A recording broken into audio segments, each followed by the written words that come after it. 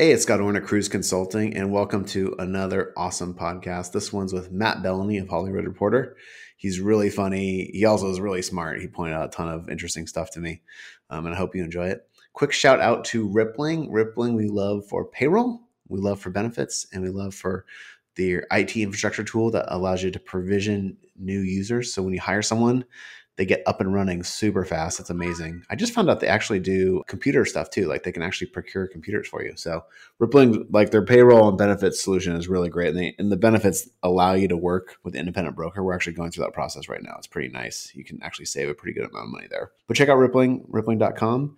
And also quick shout out to the Cruise financial modeling team. They are going crazy right now.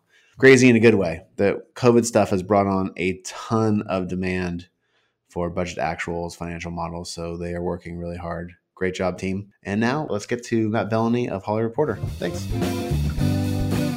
So when your troubles are mounting in tax or accounting, you go to Cruise.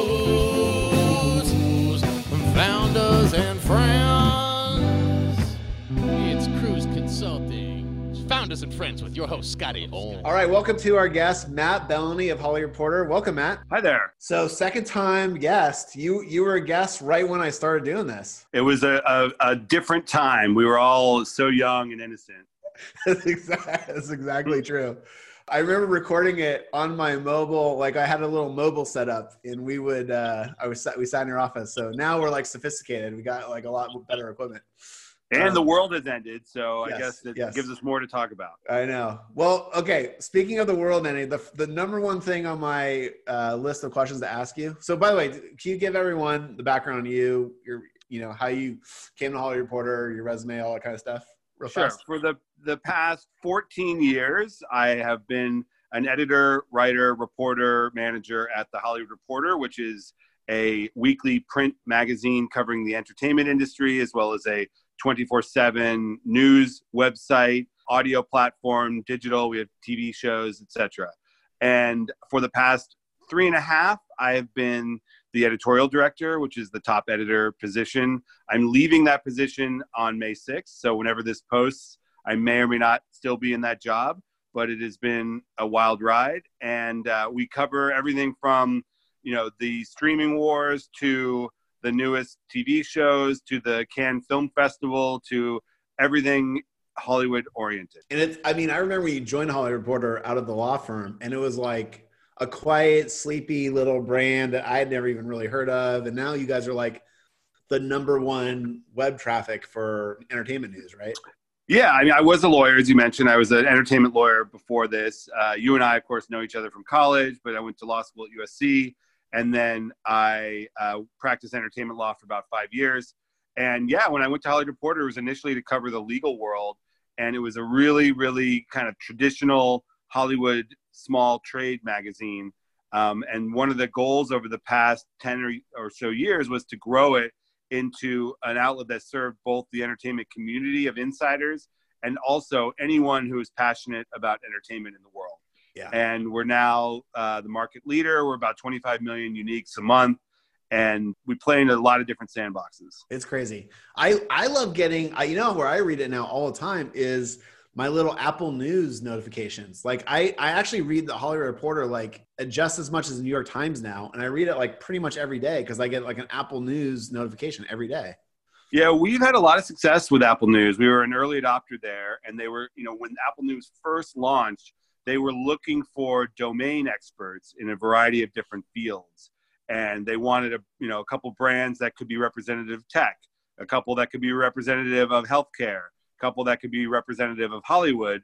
And, we are a brand that covers a very specific industry in an accessible way with authority. So they latched on to us and we latched on to them. And we get a lot of our audience now from Apple News. Yeah. The authority is a good point because like you guys always have an opinion. I feel like I'm almost like, I'm like going to entertainment school, but it's like fun school because I learn like how the industry works. Or I learn like why this wasn't successful or why that was successful.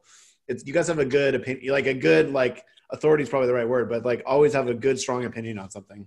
Well, that's the goal. I mean, the model is really to utilize this access to this core group of industry decision makers and to serve them with information that helps their business, but also to translate that access into a product that could be enjoyed and utilized by anyone. Yeah. You guys, you nailed it, man. I'm really proud of all your work. It's been a great run. Okay. Well, thank you. First question. I'm putting you on the spot here a little bit. What did Bob Iger know, and why can you tell me didn't I sell my Disney stock when he become CEO?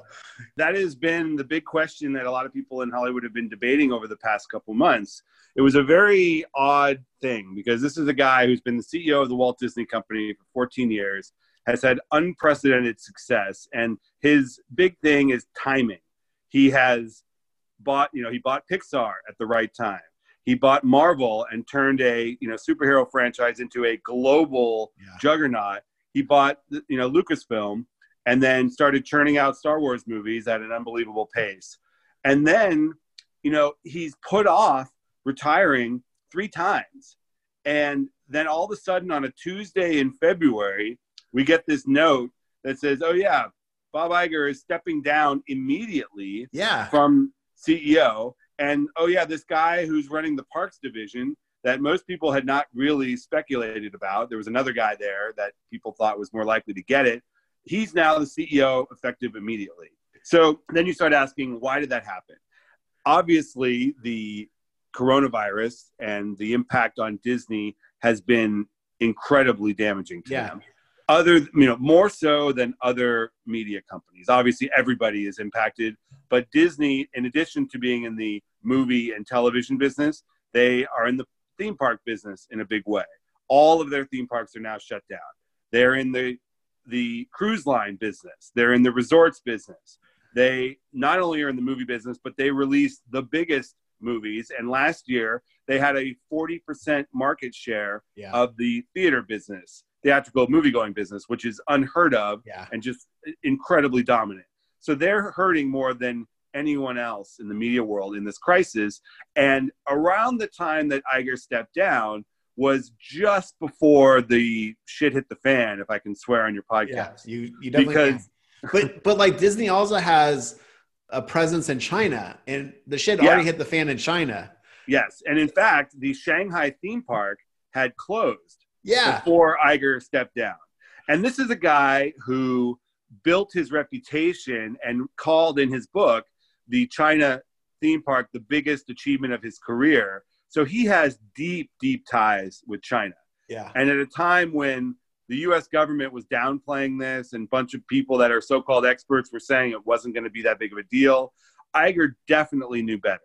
And he knew that this was going to be a major, major thing for the company. Now, did that cause him to step down so abruptly?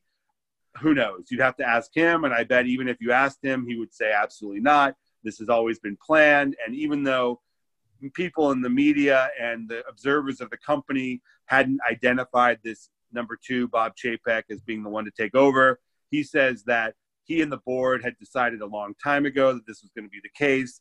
And it was just the timing looks bad, but it's not bad. It's essentially what he's saying. Well, I listened to his book, and he had done a bunch of podcast interviews because he was promoting a book. And so I feel like I got to know him a little bit. I mean, you can see why he's successful. He's obviously very smart and everything, but he's like so personable. So I was like, oh, Bob Iger, he couldn't have like any ulterior motives for this. He must have like wanted that. This is me like in the cheerleader voice, like he must have wanted that new parks guy to really get his feet wet and know how to do things and everything. And then the kind of negative part of me is like CEOs are kind of measured in like performance against the S&P 500, And so he didn't want like the Disney stock to go down to 80, which it did, Right. The cynical person said that for his own personal benefit or his legacy, he wanted to get out where he could say the stock was at X when I started and it's at Y when I left. And that's a really compelling narrative. The problem is that it got so bad for Disney that now his legacy is, oh crap, he jumped ship right before it all went to hell.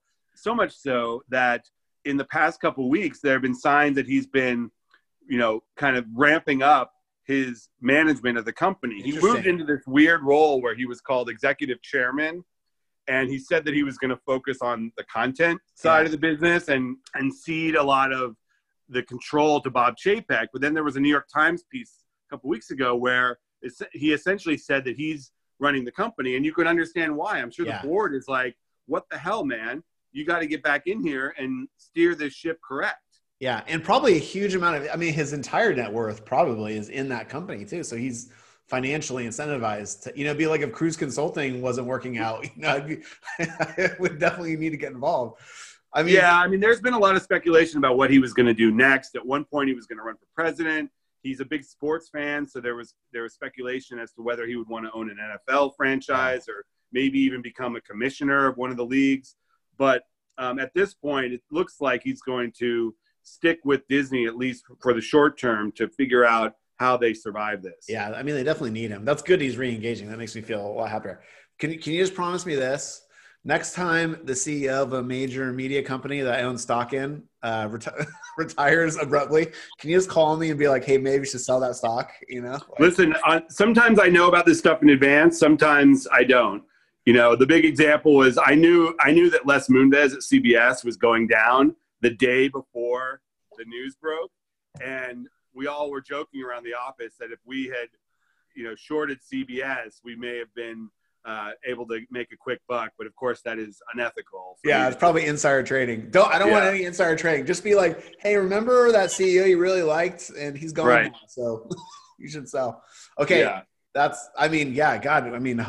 just love Disney from we just love going to Disney's, and we watch Disney Plus every night because we have a little baby, so it's like, gosh. Well, that's been the big bright spot at Disney is the streaming service. I mean, Reed Hastings at Netflix just said this yesterday. He said he's never seen an incumbent company pivot to something so successfully as Disney did with Disney Plus. In 5 months of existence, that thing has 50 million subscribers. Crazy. It's amazing. And that's bigger. I mean, Hulu doesn't even have that. And Hulu's been in existence for almost 9 years now. So that's a great segue into our next topic, which is what's going to happen in the streaming wars. Because Netflix is number one, Disney Plus is number two. My thesis, which you probably don't agree with, is that there's only really going to be room for two, maybe three. And I know this is just let me get my argument out. I think a bunch of these conglomerates were going to spend a shitload of money to compete, and they wanted to do it, and they had every intention of doing it. But with COVID, they're already getting their ass kicked, and and plus Netflix and Disney are accelerating. So the delta's getting bigger. And so they're not going to have the wherewithal, the commitment to spend $5 billion or whatever it's going to take to add all those customers to be legit. That is my straw man. What do you think? Okay. I see that point. I think your opinion is shared by a number of analysts that cover this industry. So I see it a little bit differently because I think there are nuances in what the streaming wars entail. Yep. Because there are different types of streaming services. There are different goals. There are different metrics for what is success. And if you are talking about premium, ad-free streaming service, I believe that Netflix will continue to be the leader, although there are some that say it's, spending itself into the poorhouse. And Disney Plus will always be able to compete because of the brands, because of the library, because of the IP and the brand loyalty. I think that Amazon's streaming service is going to it'll be there as long as Jeff Bezos wants it to be there. Yeah. And as long as he sees it as being an additive portion of the Prime experience, which, they don't produce numbers about that. But anecdotally, people at Amazon say that Bezos continues to be super into the Prime Video product because of how much it drives Prime subscriptions. And I forgot about Amazon in my crack analysis there, by the way, because it's actually right. I've actually just randomly met so many people who, because they have Prime, they default to Amazon actually because it's free. Yeah. It's basically free. And so it's a great value for people. So I forgot about that. But it's not free because all it does is it keeps you in the Amazon ecosystem, and you may consider it to be free, but to Amazon, it's incredibly valuable. Yeah.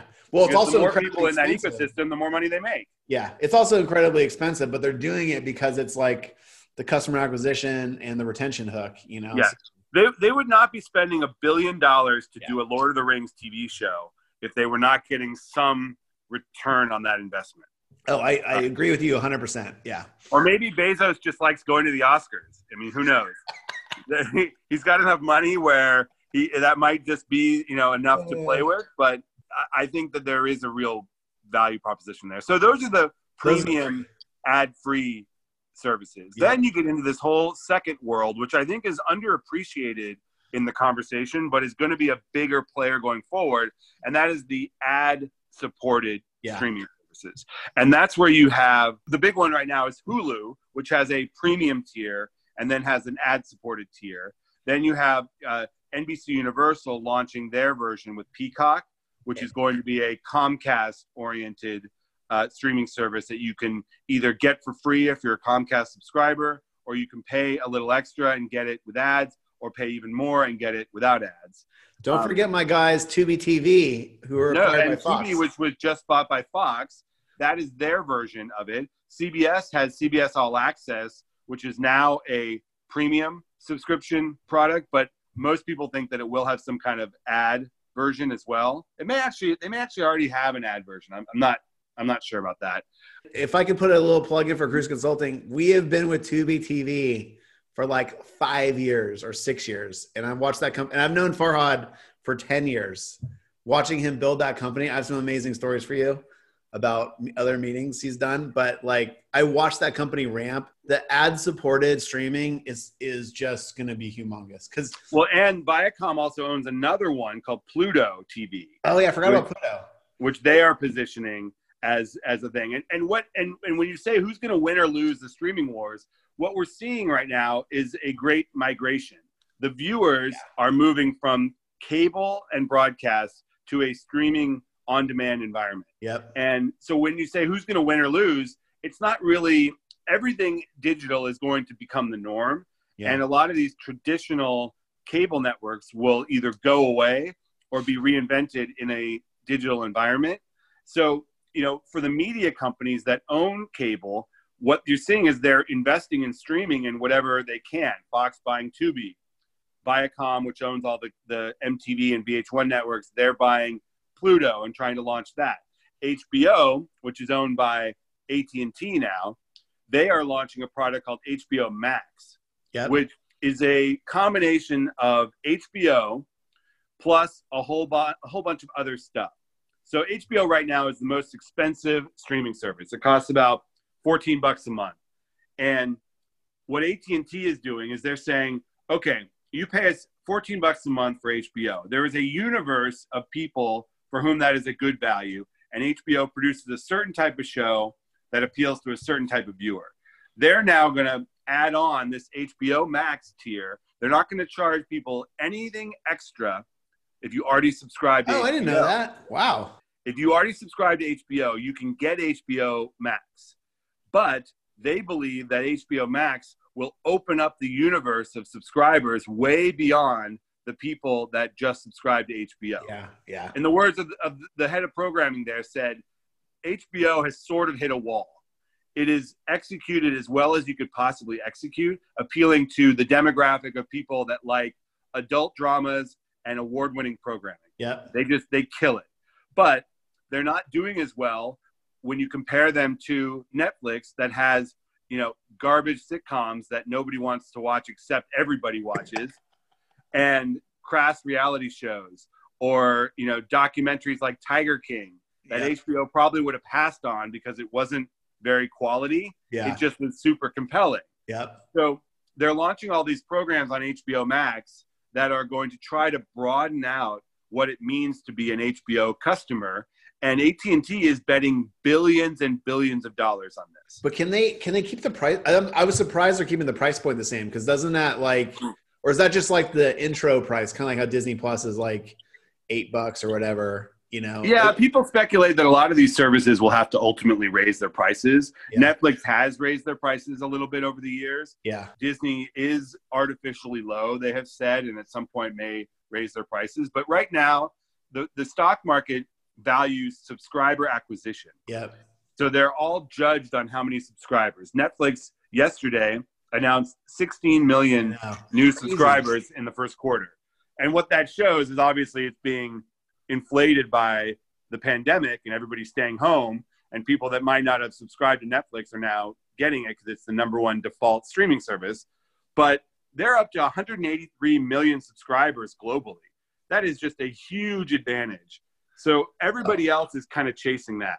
Well, and my whole point was like every dollar they spend on content gets amortized over 183 million people instead of like 20 million people, you know? And so that's why I feel like it's going to be tough to catch up with them. But it's not a zero-sum game. I mean, NBC Universal can have a very solid streaming business if it keeps people in the Comcast universe, keeps them subscribed to Comcast services in a world where cord cutters are killing the cable business. Yeah. And they have an ad tier that can allow their ad salespeople to wean their customers off of cable dramas and into this new streaming environment and provide value for their advertisers across the different platforms. That's a good point. So that was one of my questions was going to be, would Netflix ever do like an ad supported thing? Like, cause it seems like in one hand, there's a ton of ad revenue there to be had, but also their kind of implicit bargain with the consumer is that they're not going to have ads. You know, like what do you see happening there? They have said repeatedly that they are not interested in advertising. Yeah. And it's sort of like, you know, how much money could Google charge for a homepage ad? Yeah, I guess that's a great analogy, actually. $1 billion, and whatever they want. And if you could put an ad on the Netflix homepage, who wouldn't do that? Yeah. But they haven't needed to, I guess, is the better answer. I think that's what it is. Yeah, exactly. Even maybe when they have these like bond and debt discussions with the Wall Street, they may say like, hey, if it ever got really bad, we just turn on some advertising and that's another revenue stream we could pay you back. That's probably I don't think they would have that conversation publicly. Yeah. Because they have made such a big deal about creating this ad-free premium universe. And so much of the value proposition for subscribing to Netflix is an on-demand ad-free environment. Yeah. And that's what people pay for.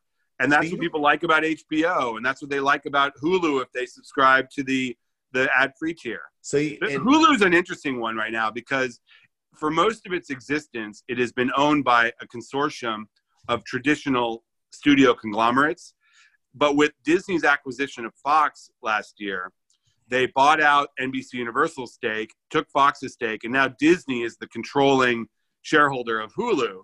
And they seem to indicate that what they're going to do with Hulu is create a more adult-oriented tier of streaming that they can bundle with ESPN Plus for sports, Disney Plus for family content, and create essentially their own little cable bundle for the streaming universe. And that seems pretty smart to me. That seems super smart. And they've got all those ESPN contracts with the SEC and, college basketball and Monday Night Football and all that kind of stuff too. But those are all coming up. In 2021, 22, and 23, the entire sports rights universe is going to be realigned. Wow. Do you think like Amazon or someone like that will jump in there and buy one of those? It seems like a great way to, like, if Jeff Bezos likes the reach and the retention of Amazon Studios, it seems like adding the NFL to that would be like on steroids. It would, but and there's been a lot of debate about that. I happen to think that these properties like NFL and to a lesser extent NBA, that they are more valuable to traditional broadcasters still than they would be to Netflix. I mean, think about it. We're seeing a taste of it right now, but think about broadcast television without sports. What is CBS and NBC and Fox without sports? I mean, the Murdochs sold off all of their studio assets, kept Fox News and the Fox Broadcasting Company and Fox Sports. Why do they do that? Because they see the future of the Fox Broadcast Network, to the extent it has one, in live programming, sports, and cheap reality shows. Yeah. Not this kind of premium scripted content that everybody is watching on Netflix. Yeah. And you take away sports, you take away the NFL. I mean, most people know this, but the top 50 highest performing broadcasts in every television season are almost exclusively NFL games. I know. It's crazy. It's so powerful. I know. And and also I've heard like the NFL likes the fact that it's on broadcast, so it reaches like the most people. It's not seen as exclusive and things like that. Exactly. And they've been very smart about making their product as available as possible. They've toyed with doing different deals, like they did they put a game on NFL Network, and they put a game here or there on other, they've tested the waters. But for the most part, they go with the biggest platforms they can because they know that that's the way they have become the most popular game. Yeah, it keeps the sport relevant for everybody. That's right. And they don't have them, and there are so few games compared to other sports leagues that they don't have a model like Major League Baseball where the money really comes out of the individual markets rather than the national television. Yep. Next topic. I love talking about this: subscription versus advertising media companies. We're kind of talking about this a little bit with Netflix and the free stuff, but like I'm a incredibly small investor in The Athletic. I love The Athletic. I got a little bit of money in there just out of luck, but I read it like every freaking day. Like I love The Athletic. Like it's like something I read like multiple times a day at night before I go to bed. I'm totally addicted. It's an amazing value. What do you see as the future? Like, are there going to be more athletics in different verticals like entertainment and yes? Think of anything like how do you see this unfolding? The short answer is yes, because of the collapse of the advertising market. Obviously that has all been exacerbated by the COVID crisis, where brands have just 100% pulled back on advertising. But even before this, we were seeing the value of advertising just being sucked up by Facebook, Google, and Amazon, that it's really difficult for mainstream media companies appealing to a wide audience to survive on advertising. And the brands that have been successful in the past few years have been the brands that have successfully pivoted to a subscription model. New York Times is obviously the one that everyone talks about because they have more subscribers now than they ever have in the history of the New York Times, but the majority of them are digital subscribers, and they are getting people to pay for that product. The Journal is another good one. Upstart brands like The Athletic, The Information is another one in the tech space. A lot of these brands that are trying to appeal to niche audiences are also having success in the subscription market, because if you have content that is so specialized you can't get it elsewhere, people will pay for that. Do you think like any of them will have like hybrid ads? Subscriptions? Yes. And some of them already do. I mean, if you look at the Times, advertising revenue is down for the Times, but it's still a really big business. And some of these other ones, if you amass an audience of any scale, there is an advertising market for you. And it may not be what it once was, but if you have scale, the programmatic ad market, when it returns, will provide revenue for you. And if you are in any particular niche, there are categories of advertisers that will find you. It's exciting because I feel like the Athletic, because there's a subscription fee, they can just aggregate so many great writers, but they've also spent a lot of money, as you know, as a shareholder. I don't get to see their financials, but like they're like Netflix in that they're over delivering to me as a consumer. Like they're amortizing that same like amortization math I did with Netflix, and how every dollar of content, like Athletics like that too. Like for every dollar of content, they're amortizing. That's not entirely true because I think the Athletic is pretty interesting because they have the big national writers, which they're amortizing that content cost over me and everybody else. But then the local markets are really just for local people. And so it's kind of fascinating. They're such a hybrid. They're not like a pure Netflix kind of model. But to be honest, we're old enough to remember when newspapers were, a thing. But we're not too old where, we think they were the end all be all. But if you remember back in the day, a good newspaper would have your local beat writers, and then they would have the national voices that would chime in on bigger issue topics. And The Athletic is really just repeating that for a mass subscriber audience, where they went in to all these newspapers that are struggling, and they made a pitch to the writers and said, hey, you are valuable as an expert in this domain, whether it's the Kansas City Chiefs or the San Francisco Giants or, whatever. Come to this platform, you'll bring your audience, you will get paid, and you could be part of a product that has the scale to serve that national audience as well as the niche. That's exactly it. I mean, when I talked to him a long time ago, he referenced literally exactly how you said, the Google, Facebook is sucking up all the ad dollars. So there just wasn't enough ad dollars to pay the salaries of the local writers. It just wasn't like the local newspapers couldn't make it work anymore. And I think with COVID, it's like way worse.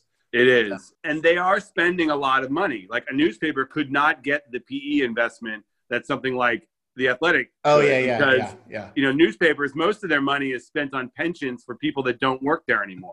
Not most, crazy. But, you know, they have a lot of legacy costs. Let's just say that.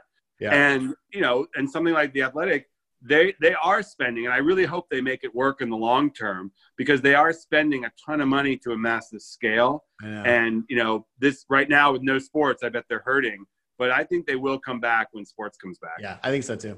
That's fascinating. Well, okay. One final topic, Spotify podcast. They acquired Bill Simmons's platform, which by the way, Bill Simmons is like my Oprah. I listen to him like every week. You know, like the way my mom talks about Oprah, maybe not quite as glowingly as I think about Bill Simmons, but like, you know, I like Bill Simmons. I like the people he has on the podcast. I get a lot of entertainment news from him. Like, so to me, that was like pretty smart, but like, what do you see happening there with Spotify? Well, first of all, Spotify has a ton of money, and they have a problem in that anything they do in the music space is inherently tied to rights that they don't own. Yep. And that's the problem with all of these music distributors. Yep. Apple Music, Spotify, Pandora. The artists and the labels own the music, the content that they play. So if you're at your Spotify, you're looking at the future. What do you want? You want content that you can own and control. So you look in the space to say, okay, podcasts, that's a thing. That's a growing business. People seem to like them, and the consumption is through the roof. So they look at the landscape and they're like, okay, who are the biggest podcast generators, and how can we be in business with them? They bought Simmons for, I think the reported price was like $200 million, which, you know, good for Bill Simmons. That seems crazy, but yeah. That seems a lot. But, you know, there's only a few brands that matter in the podcast space. Yeah. They bought a couple of scripted podcast producers that produce, you know, more narrative-oriented podcasts and a little bit higher bar to entry podcasts. And they're trying to leverage that into exclusives for Spotify. And in the market, if you have podcasts that are curated by Bill Simmons and Apple Music and Pandora doesn't have those, that's a good value proposition for people. Yeah. And ultimately, they are in the subscription business, so they're trying to have things that others don't. Yeah. Do you think that, like, I keep coming back to that, like, how much the content costs to make amortized over how many subscribers you have, right? But like you pointed out, they don't own the content with music, right? So like Warner and I don't even know, EMI or whatever, you know the music labels better than I do. Yeah. But like, so owning the podcast and amortizing that production cost over their entire user base makes so much sense. But do you ever think they'll get big enough to just turn the tables on the music labels and be like, hey guys, you're either part of the Spotify network or you're not? Like, well, the problem there is that there are competitors. I mean, when Spotify became big, it did so because it built a user interface that was better than the others. Yeah. And it did innovative deals with the labels where the labels actually owned a stake in Spotify. Right. Yeah. So it incentivized the labels to make their artists available for exclusives and to promote the platform. Yeah. And because of antitrust reasons and others, the music labels themselves could not come up with a similar platform. Yep. So it made sense for them to back something like Spotify that was already becoming big without them, and just to become stakeholders. Now, in the way that the market has developed, Apple is the biggest company in the world. So their music product, Apple Music, is going to necessarily be the biggest product, is necessarily going to be a stiff competitor out there. And the labels are happy to play these services off of one another. Yeah, that's a good point. You know, and YouTube is another one. The labels hated YouTube forever because they paid royalty rates that were much lower than some of these other subscription services. And there are a variety of reasons for that. But it really made the labels not disincentivized to participate and to promote and to do things with YouTube. Whereas if you go to the Spotify holiday party, it's freaking Lizzo, Billie Eilish, Camila Cabello, all of these artists that, I mean, it was better than the Grammys. Yeah. And And it's because all of these artists are so in bed with Spotify because of the audience they bring in. Yeah. They need them. I forgot about Apple, because it seems like Spotify will have enough market power to do that, but Apple would just be Apple doesn't really make money on Apple Music. So they just be like, hey, labels, we'll do whatever you want and just eat Spotify's lunch. It'd be almost like Spotify calling a strike and not paying the labels or not meeting the prices they want.